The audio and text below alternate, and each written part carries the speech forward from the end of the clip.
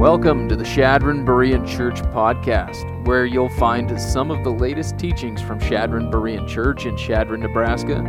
We are a loving community of believers growing in God's grace in Christ together. The heartbeat of our church is to have deep roots in the Word of God and to bear fruit by passionately applying it to our lives by His power for His glory. And we thank you for joining us.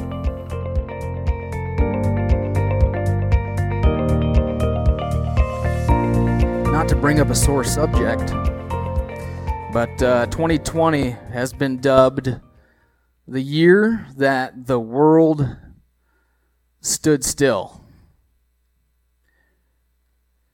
A lot of things came to a halt or paused that year, but one thing never did, and that was the advancement of the gospel. With God, the advancement of the gospel is something that is unstoppable. It's unstoppable. That's the underlying current of our text today in Acts chapter 5. And as we turn there, let's remind ourselves of the context, especially for those who are just joining us. In our journey through the book of Acts, Jesus told the disciples in sort of the key verse in the book of Acts, Acts chapter 1, verse 8, that the Holy Spirit was going to come upon them and empower them to be witnesses from Jerusalem to the ends of the earth. That's their mission. Their mission is to be witnesses. And so far, we're still in Jerusalem. By the end of the book of Acts, we're going to end up in Rome and to the uttermost.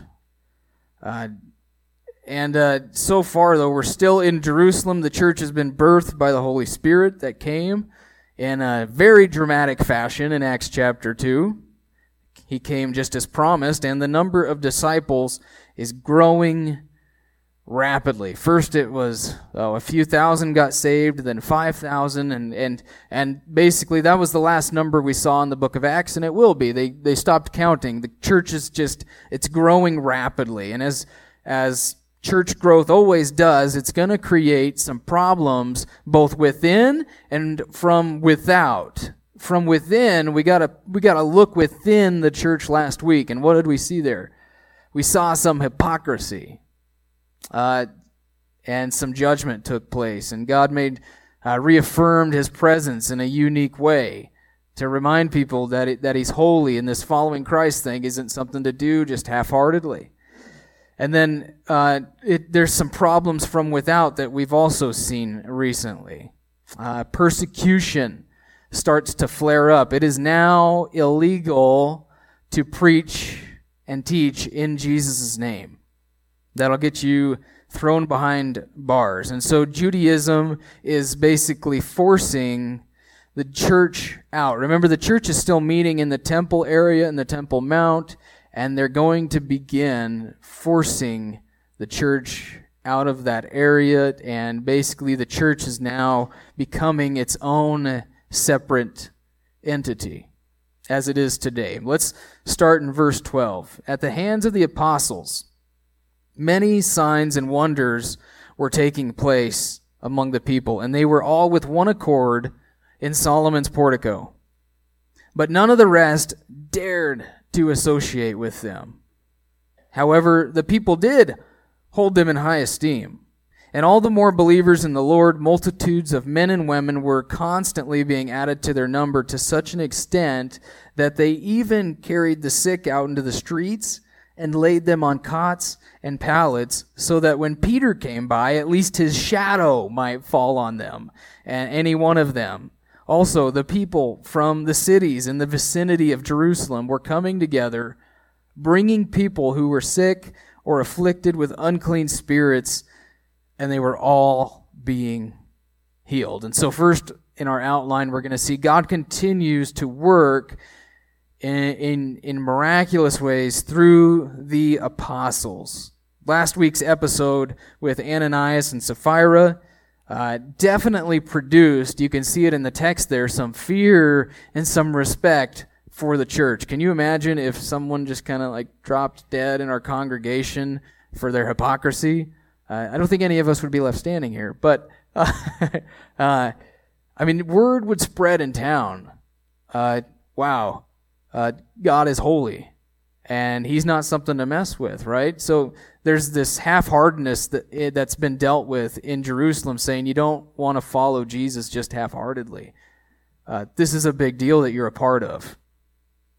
And anyway, they saw that the church has God's fingerprints all over it, though some saw that, and they wanted to be a part of it. They're like, God is with the church, and I'm going to join it. So despite last week's hypocrisy episode, and think about that, the threats from the outside, from the Sanhedrin, God continues to work, and the church continues to grow. Despite problems within, despite problems without, the church is growing, the church is advancing. And I found this surprisingly relevant and encouraging, because even though the church is messy, would you guys admit that the church is messy with me? Right? A bunch of fallen sinners struggling with different beliefs and things that they grew up with and all the junk in their lives, and we're all learning. Yeah, and we're all at different stages in our growth and our walk with the Lord. It's a messy business. Sometimes I feel like it takes forever to get anything done in the church. Okay? No offense to our church. It's church. But church is messy, and even though it is, even though you've got external persecutions, even though you've got internal hypocrisy, giving the church a bad rap, it doesn't stop it. It doesn't stop God's church. Jesus said, what? I'm going to build my church. I will build it. And nothing can stop him from building his church. That's what you see here in this chapter. It's an encouraging reminder, I think, of how gracious God is. Some of you have been part of churches where there's been serious moral failure occur at times among leadership or members, giving the church a bad reputation. And you should expect that, because we're in a spiritual battle. And even though the church that you were a part of maybe was shook up a bit, it bounced back, didn't it? By God's grace, it bounces back, even though God's people are threatened. In many countries in the world today, their life is on the line just for going to church this morning in some places in the world. Those are some of the countries where the church is actually growing the fastest. Like Iran.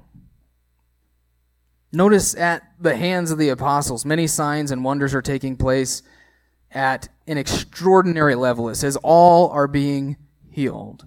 And I want to remind you of the emphasis on the apostles in this, because God is affirming their leadership. He's affirming their teaching. He's affirming his presence with this new movement. Remember, for hundreds of years, they're used to thinking of the temple and Judaism and the sacrificial system, and all this is where God's at. If you want God's presence, you got to go to the temple. You got to be baptized into Judaism, sort of thing.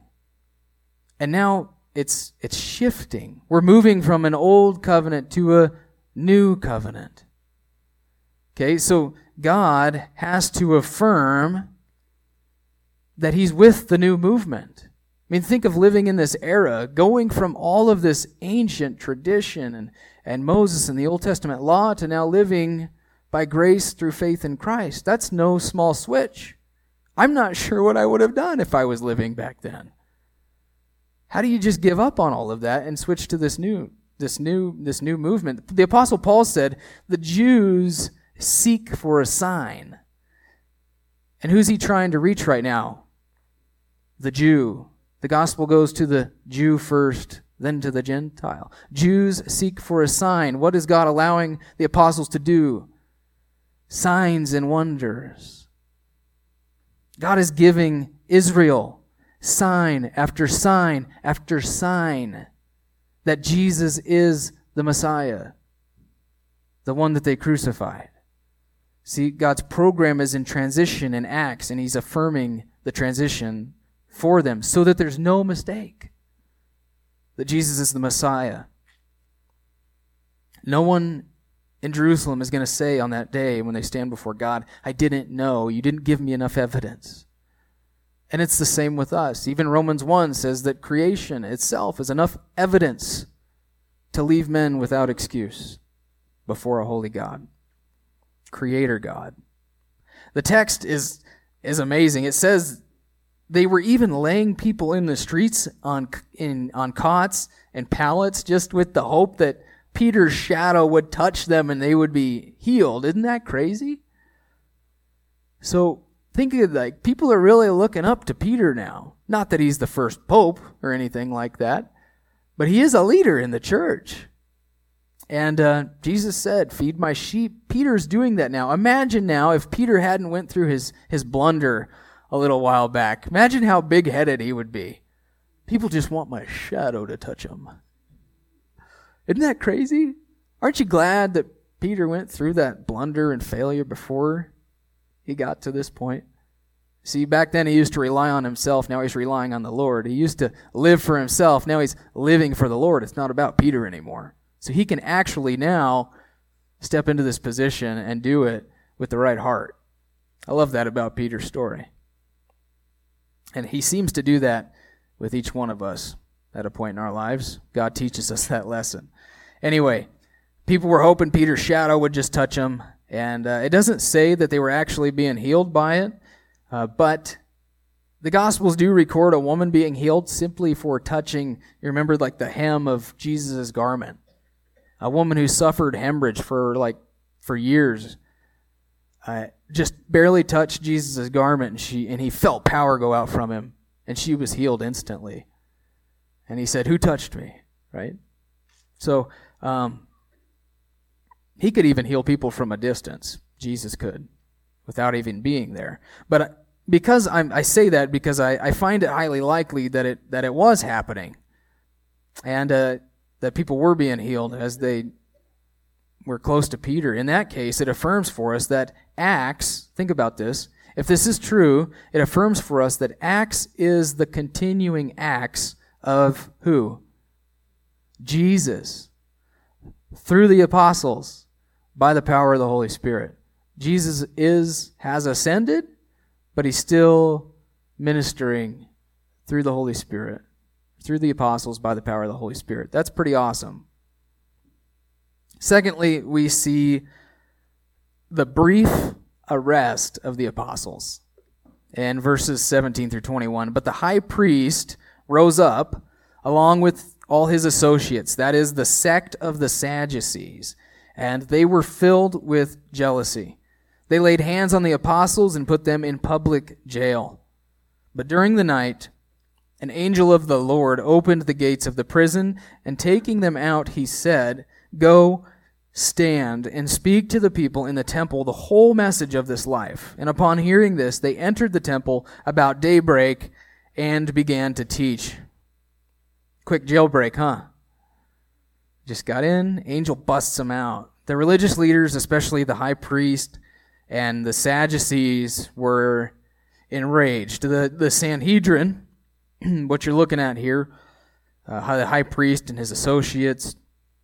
We've looked at these guys a lot in the Gospel of Mark. The Sanhedrin made up of 70 leading 70 of Israel's leading men, Jewish men. This was kind of like the Supreme Court in Israel. And this Supreme Court that they're calling the Council or the Sanhedrin had two major groups in it, the Pharisees and the Sadducees. You also had the Essenes, but the Pharisees and the Sadducees were a little different. The Sadducees were more aristocratic in nature, socio-political. They were more political, and they were threatened, I think, by two things. One of them is the influence that the apostles are having over the people. I think the Sadducees recognize that the people understand that the Sadducees put Jesus to death wrongfully. And people are blaming the Sadducees for that. And they're losing power and influence. And then, secondly, the Sadducees also didn't believe in the supernatural. They didn't believe in supernatural events, occurrences. They didn't believe in angels. They didn't believe in the resurrection. And that's why the Sadducees were Sadducee, because they didn't have any hope. But I think when Luke goes to write this, he kind of writes it with a smile. Because here you got the Sadducees who don't believe in angels, and what happens? An angel busts out their prisoners. An angel just confounded their plans. Their plan did not come together. And so I find that ironic and somewhat humorous. And look what God busted them out for. To go, to take a stand, and to speak. Go, stand, and speak. Tell people about Jesus. Go tell people about Jesus. Take a stand firm, speak to them. And that's what witnesses do, right? We just tell people about what Jesus has done. We never want to stop seeking to share the message of life. That's what God's saying through this, getting them out of jail. Go, stand, speak, keep sharing. Don't let this stop you. They tell people, witnesses tell people where they can find life. In some of your Bibles, the life is capitalized. Life. Whose life? Jesus' life. Jesus equals life. If you don't have Jesus, you don't have life. If you have Jesus, you have life. Witnesses point people to Jesus where they can find life, both spiritual life and eternal life. Anyway, the angel says, don't stop sharing the good news with people. Let's look at verse 21. When the high priest and his associates came, they called the council together, even all the senate of the sons of Israel, and sent orders to the prison house for them to be brought. But the officers who came did not find them in the prison, and they returned and reported back, saying, we found the prison house locked quite securely, and the guards standing at the doors. But when we had opened up, we found no one inside. Now when the captain of the temple guard and the chief priests heard these words, they were greatly perplexed about them as to what would come of this. Oh, great. What's going to happen now? But someone came and reported to them, the men that you put in prison are standing in the temple and teaching the people. And the captain went along with the officers and proceeded to bring them back without violence, for they were afraid of the people, that they might be stoned. Third thing we see is the re-arrest of the apostles. The re-arrest of the apostles. When the religious leaders send for the apostles, nobody can find them. They're not in jail anymore. The prisons, isn't this funny? The prison's locked up, the guards are still in place, but the apostles aren't there. That was a divine jailbreak. I mean, no one even saw it happen, and they're all just kind of scratching their heads like, what in the world? I can't find a tunnel. I didn't give them a shovel. They didn't dig their way out. And Luke mentions that it was a public jail. So this was a place, I think, that they were put on display in order to dissuade the church from continuing to preach. Basically saying, this is what happens when you preach the gospel. You get thrown in jail. Well, this public jail that was being watched is now empty. And that's a divine jailbreak. But anyway, it's not long before they hear a report that the apostles are teaching the people again publicly. And again, remind yourself, this is blatantly against the law now. They're doing the exact opposite of what they were told to do. And so they go and get them again, but because the religious leaders fear the people, they have to treat the apostles respectfully. Luke noted that. If they start to, that tells you how much favor the apostles had with the people. And remember, there's thousands of them that are that want access to the apostles. They want to hear what the apostles are saying and teaching. And anyway, for the authorities now to actually lay hands on the apostles roughly is going to end well. It's not going to end well for the authorities. And so they are being handled respectfully. And you might be asking at this point, what was the point of God releasing them only for them to be rearrested again? Okay, they were arrested, thrown in jail, released, rearrested again the next day. What's up with that? Well, it tells us God did not get them out of jail to keep them from being rearrested again, or from being arrested again. And I like what one man said about it. The text is not saying that every time you end up in jail, God's going to bail you out. Okay? Even when you're jailed for Jesus. I think most of us have heard stories from places like Colombia or maybe India or China, people who end up in jail for their faith, and even though the most faithful of God's people prayed and people fasted around the world, they never made it out alive. We've heard stories like that, haven't we? So that's not the point. The point is that nothing can stop God when He wants to act. Nothing can stop God from advancing the gospel. The gospel's going to advance. You see, the leaders are trying within their power to do everything they can to stop or dissuade the church, to sort of pop their balloon. And God's power over them and the circumstances is very powerfully being demonstrated. You can arrest them, I'll let them back out. And this basically pops the balloon of the Sanhedrin. You'll see this by the end of the chapter. If this plan and action is of men, it'll be overthrown. But if it is of God, you will not be able to overthrow it. And you're going to be found fighting against God. That's what God's teaching the Sanhedrin, the leadership, everybody. They're powerless when God wants to act, powerless to stop the spread of the gospel when it comes down to it. It reminds us, I think, of God's attribute of omnipotence. God is omnipotent. He's all powerful. Omni meaning all, potent meaning powerful. You guys have heard of people talk about strong smells as something that's potent, right? Like your gym bag. It's potent. And all the guys are like, yeah, smell my gym bag, man, it reeks. And they're like, oh yeah, that's awful, man, smell mine. Or that's like an old Jeff Foxworthy joke or something. But men just bragging about how much stuff stinks.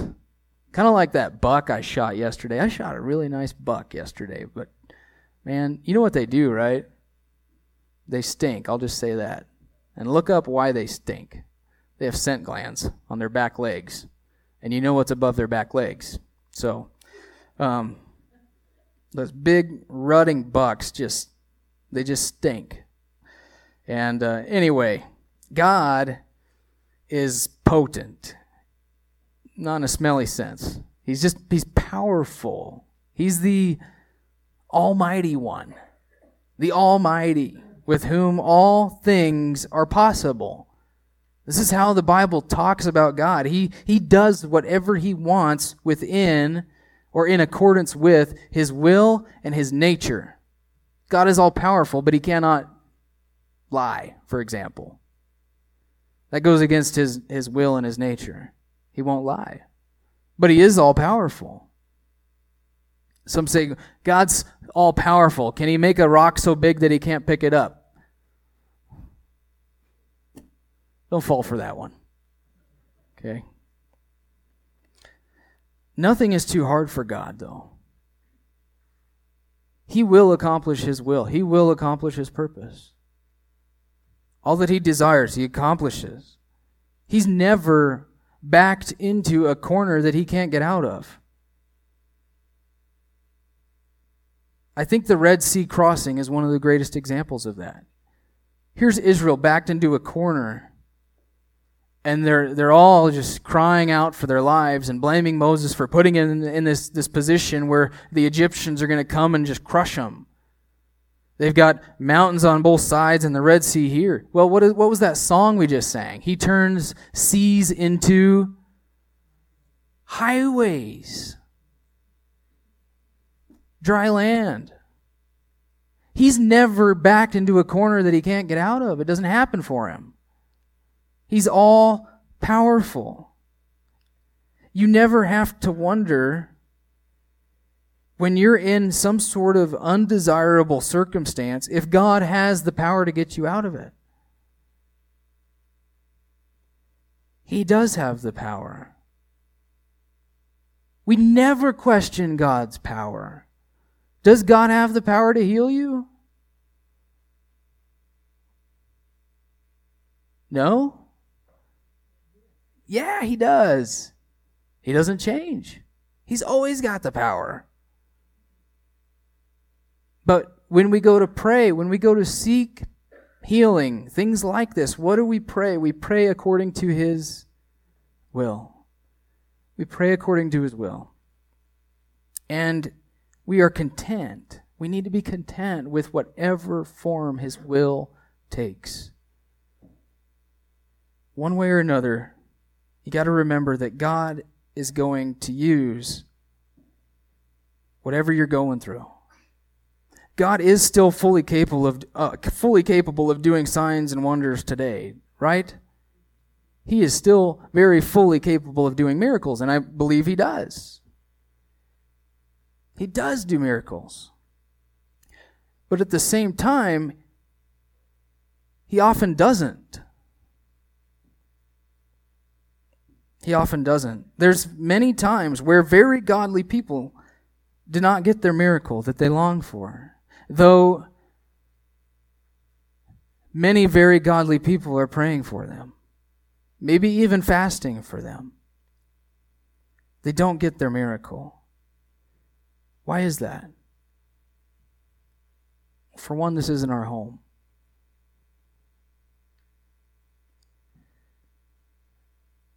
Sometimes God chooses to be glorified through a miracle, and sometimes God chooses to be glorified by the way that His people continue to trust in Him and hope in Him and accept His will despite the undesirable circumstance that goes on. Sometimes He's going to use that undesirable circumstance to push someone closer to Himself, to make them seek Him, to think about eternal things. One way or another, whatever God's will is, He's going to use it. And I find that He tends to use, even more than a miracle, the believer who continues to trust in Him and hope in Him and find joy in Him despite not getting their miracle. This passage shows us that as well, that when God calls us to serve, it is a privilege. It's a privilege because God is never desperate. He's never just desperate for help. Like when we ask for volunteers at the church or people to serve in some capacity, never get the idea that God's desperate. Okay, this is an opportunity for you to be a part of what God Himself is doing, and it's an opportunity for you to invest your life in what really matters forever. I like what Mordecai said to Esther when the Jews were under the threat of being wiped out. Once again, Esther was queen, and she had an opportunity to at least speak to the king and prevent a Jewish genocide. And Mordecai said to Esther, and Mordecai adopted Esther. She's like her father. And so he says this to her, "Don't think that because you are in the king's house, you alone of all the Jews will escape. For if you remain silent at this time," look at Mordecai's theology. "If you remain silent at this time, relief and deliverance will come for the Jews. It'll arise from another place. But you and your father's family will perish. And who knows but that you have come to your royal position for such a time as this." You see, so even if Esther doesn't speak up, Mordecai is convinced God's still going to preserve the Jewish nation, like He always does, like He always has. He's going to do it through someone or something. And Mordecai's saying, basically, God's going to intervene, but maybe, Esther, God wants to use you this time.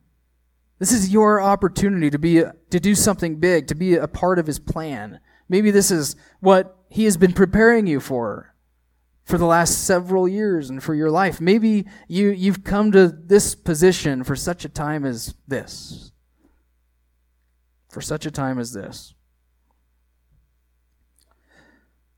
Let's keep going in verse 27. When they had brought them, they stood before the council. The high priest questioned them, saying, "We gave you strict orders not to continue teaching in this name, and yet you have filled Jerusalem with your teaching. And you intend to bring this man's blood upon us." But Peter and the apostles answered, "We must obey God rather than men. The God of our fathers." Our fathers. Remember, these apostles are Jewish. And he's talking to the Sanhedrin, the council, who are Jewish. And he's saying, the God of our fathers. Together, our fathers raised up Jesus, whom you put to death by hanging him on a cross. And he is the one whom God exalted to his right hand as a prince and a savior to grant repentance to Israel and forgiveness of sins. And we are witnesses of these things. And so is the Holy Spirit, whom God has given to those who obey him. So next we see the apostles before the council. They're standing before this council that sat in sort of a horseshoe shape, and they'd be standing in the middle. And the Sanhedrin can kind of see what each other are thinking. They're glancing across the room at their associates. Helps them communicate. But apostles are in the middle. And notice that it's not just Peter and John like it was in the last chapter that's standing in the middle. It's the 12 apostles standing in the same place where Jesus stood before the same council. And I think the reason they've brought all of them this time is because they want to make a statement to the people. They want to increase their threat against the church. Okay, we did 2 last time. Now we're taking all the church leaders, all 12 of them, and we are going to we're going to threaten all of them. And they're trying, I think, to dissuade the church. The high priest reminds them, though, of what they're charged with, and that's disobeying the strict orders not to teach in Jesus' name. Yet, what did they do? Instead of quit preaching, they filled Jerusalem with teaching. Isn't that awesome? I like to think that when they said that, the apostles started fist bumping each other. Like, yeah, we filled Jerusalem. Let's go to Judea. Let's go to the next part of the mission. But they filled Jerusalem with the teaching rather than listening to the Sanhedrin. And so they're doing exactly what Jesus commanded to do, and they're obeying God rather than man. And that, as something we saw a couple of weeks ago, it's a key to living bold lives for Jesus. We want to remember that no matter what a human court considers legal or illegal, we must ultimately answer to a higher court. We answer to God for our lives. He is the ultimate judge that we will all bow before. And his heavenly court is the court that is going to judge all other earthly courts. The heavenly court in heaven rules over all heavenly courts. And so we operate in accordance with the heavenly court rather than just an earthly court. And that's going to mean that civil disobedience for Christians is sometimes necessary. Notice that the apostles, though, they don't beg for their life. You can imagine running through their minds is the thought that, is this how we're going to go? Is this going to be our last stand? Are they going to crucify us just like they crucified Jesus? Because they don't know when their life's going to end. They could all be crucified that same evening. But instead of saying, well, we'll stop now, just, don't hurt us. It's the exact opposite. They actually take a stand, they stand firm, they reinforce the truth. They start preaching the gospel to them. They say, Jesus is the Messiah that you crucified, and in so doing, actually, you fulfilled God's foreordained plan. Isn't that interesting? You see why nothing can stop God. Even when the Sanhedrin tried to crucify Jesus and take out the Son of God, they fulfilled God's plan. It's unstoppable. But just think this, too. I mean, not many days ago, these men that are sitting on these chairs in a circle, just a couple of months ago, cried out to Jesus, cried out about Jesus, crucify him. Remember Pilate? What shall I do with Jesus? And they said, crucify him. What else did they say? His blood be on us and our hands. Pilate washed his hands. He said, his blood be on you then, and on your children. And now what do they not like? They don't like his blood on their conscience. Did you catch that? You insist. You intend to bring this man's blood upon us. Well, they're the ones who said a couple of months ago, his blood be on us and our children. Isn't that interesting?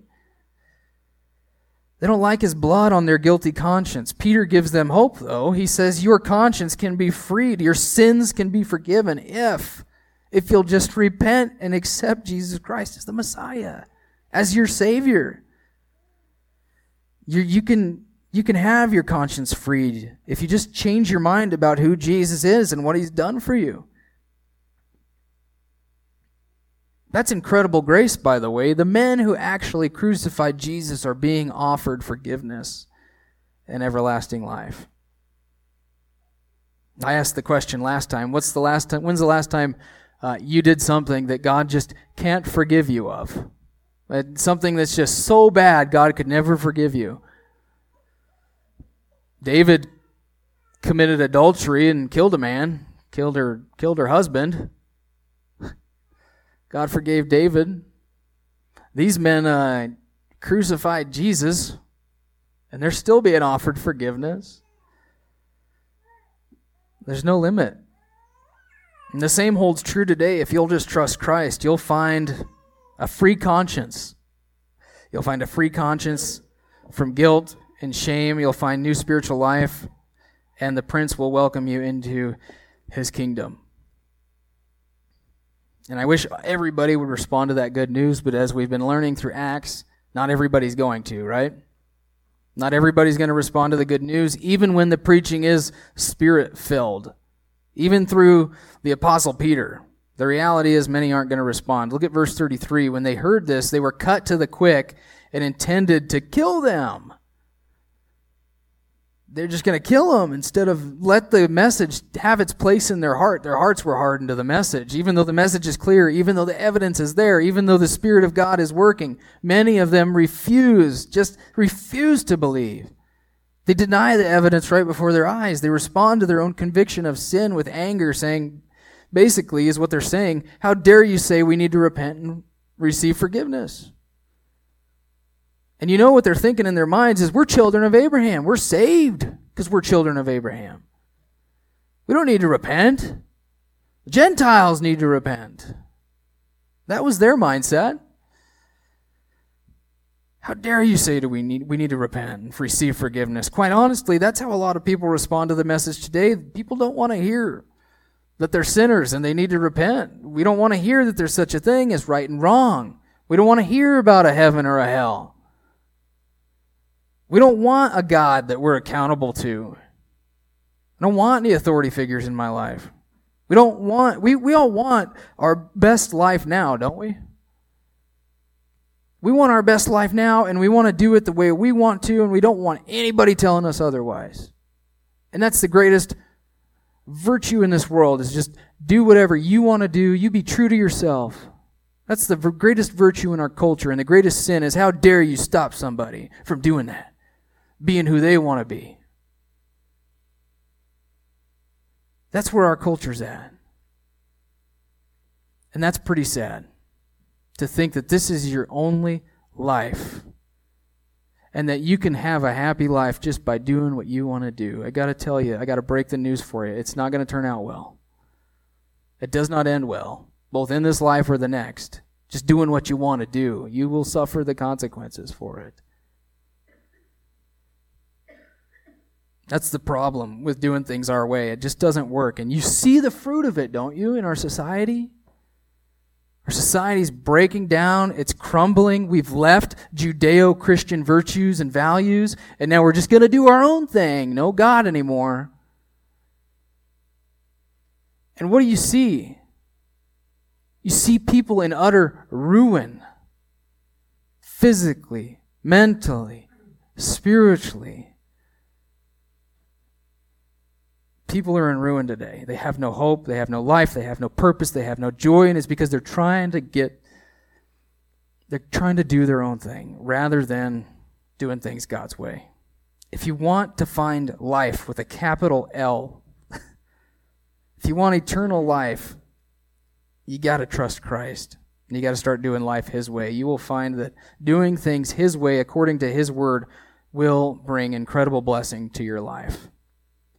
You'll find out what it's like to really live. You remember that, what was that Lions show at the end, Wayne? Secondhand Lions. What was that, Lions? Is that it? Secondhand Lions. And at the end of the movie, they say, that guy really lived. If you really want to live, you got to go to the source of life, and that's Jesus Christ. Verse 34. But a Pharisee named Gamaliel, a teacher of the law, respected by all the people, stood up in the council and gave orders to put the men outside for a short time. And he said to them, Men of Israel, take care what you propose to do with these men. For some time ago, Theudas rose up, claiming to be somebody, and a group of about 400 men joined up with him. But he was killed, and all who followed him were dispersed and came to nothing. After this, a man named Jones, just kidding. Remember that guy? Jones, don't drink the Kool-Aid, Jones. Jonestown. After this man, Judas of Galilee rose up in the days of the census and drew away some people after him. And he too perished. And all those who followed him were scattered. So in the present case, I say to you, stay away from these men, let them alone, for if this plan or action is from men, it will be overthrown. But if it's of God, you will not be able to overthrow them, or else you may be found fighting against God.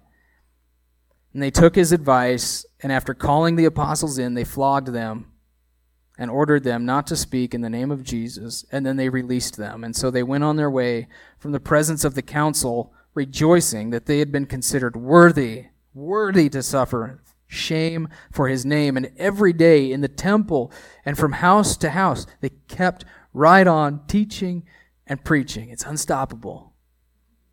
Preaching and teaching Jesus as the Christ. So Gamaliel, this guy, he's a very respected and very influential teacher in this day. And he is like a cool voice of wisdom, I think, among hotheads in this group.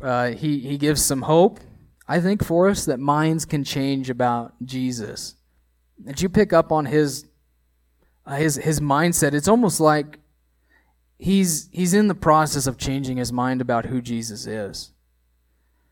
I think he's starting to see we're just going to be fighting against God here if we try to take these guys out. He reminds them of two recent examples from history where movements were rising up and they went away, probably false Messiah type movements. And so his advice, rather than start a bloodbath, is that they just leave the church alone.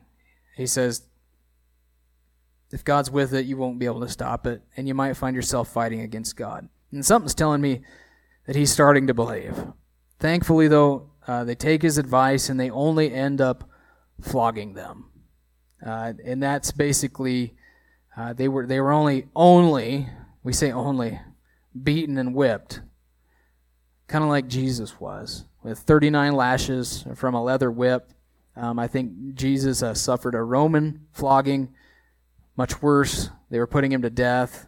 These probably received lashes with a leather whip that didn't have all the bone and stuff in it that Jesus' whip had. This is a whipping that the current Pharisee right now, and soon to be Apostle Paul, he's going to receive this lashing 5 times. And yet notice that neither Paul nor the disciples end up angry and bitter and questioning God for it. They think that this is something worthy. They're found worthy to suffer for the gospel. They actually leave rejoicing. Did you catch that? They went on their way from the presence of the council rejoicing. Rejoicing. Paul, after a life of hardship, he's sitting in a Roman prison waiting for his head to be chopped off. He's received this lashing 5 times. He can speak of being without anxiety, full of rejoicing and content in Christ. Philippians 4, right? Isn't that amazing? See, but that's what Jesus can do for a life. When God is your comfort, you'll be miserable in this world, but when God is your comfort, you're going to find deep, unending joy. You can find hope. You can find peace. You can find contentment because you know that no matter what happens, you know God is in control. He's in control over all of that. You know that He's going to fulfill His promises to you. So your hope is not in your comfort. Your comfort is not your God. Your God is your comfort. You know He's in control. He's going to fulfill His promises to you. Paul even looked at his jail time as a divine opportunity to share the gospel with people, with the guards that were there. He says, God's working even while I'm in prison. He's influencing very key figures in Rome. And he takes the time in prison to write letters to the churches that we enjoy. No wonder he was without anxiety, and he's rejoicing, and he was content. He knew God's in control. He knew God would fulfill His promises. And that's the kind of God we have. He's a God of oxymorons. You can suffer. Even when suffering happens, you can rejoice. To live is Christ, to die is gain. Who thinks of dying as gain? Well, with Jesus, death brings life. Even when there's apparent defeats, God brings victory. God brings victory. Nothing stops God's plan in the end from emerging victorious. Even when it seems like wicked is winning the day, God is going to emerge victorious. And we are always on the right side of history. And our future is always magnificent, no matter what the future looks like for us. No matter what circumstances we go through. At the end of the day, Jesus wins. Amen? Here's what Paul said in Romans 8. If God is for us, who can be against us? Who will bring a charge against God's elect? Who will separate us from the love of Christ? Tribulation, distress, persecution, famine, nakedness, peril, sword? All of these awful things? No. None of it can separate us. He says, actually, in all these things, we overwhelmingly conquer. He works all things for the good of those who love Him. And the apostles can rejoice because they have eternal perspective. They know that they're part of something that will matter forever and that no one can take from them. They can take my life, but they can't take my eternity. They can't take my Jesus. I can't imagine getting to the end of my life and realizing that I've lived for the wrong thing my entire life. But then think of getting to the end of your life and you look back and you say, I actually spent my life living for that which is going to matter for 10,000 years from now and forever. And like C.S. Lewis said, you're gonna get to heaven, you're gonna realize you've barely even opened the cover of the book. That really your story's really only just begun. Some folks live as if this life is the only life they get, but as soon as you cross over onto heaven's shores, you're gonna realize you've barely opened the cover of an endless book that God is writing. And in His book, the gospel advances, and the question that we've got to answer is, are we going to be a part of it? Are we going to be a part of the gospel advancing in the world? Am I going to be willing and am I going to be available to be used of God, to glorify Him and be used of Him in something, in a mission that is going to matter forever? Am I going to say, Lord, use me in your story?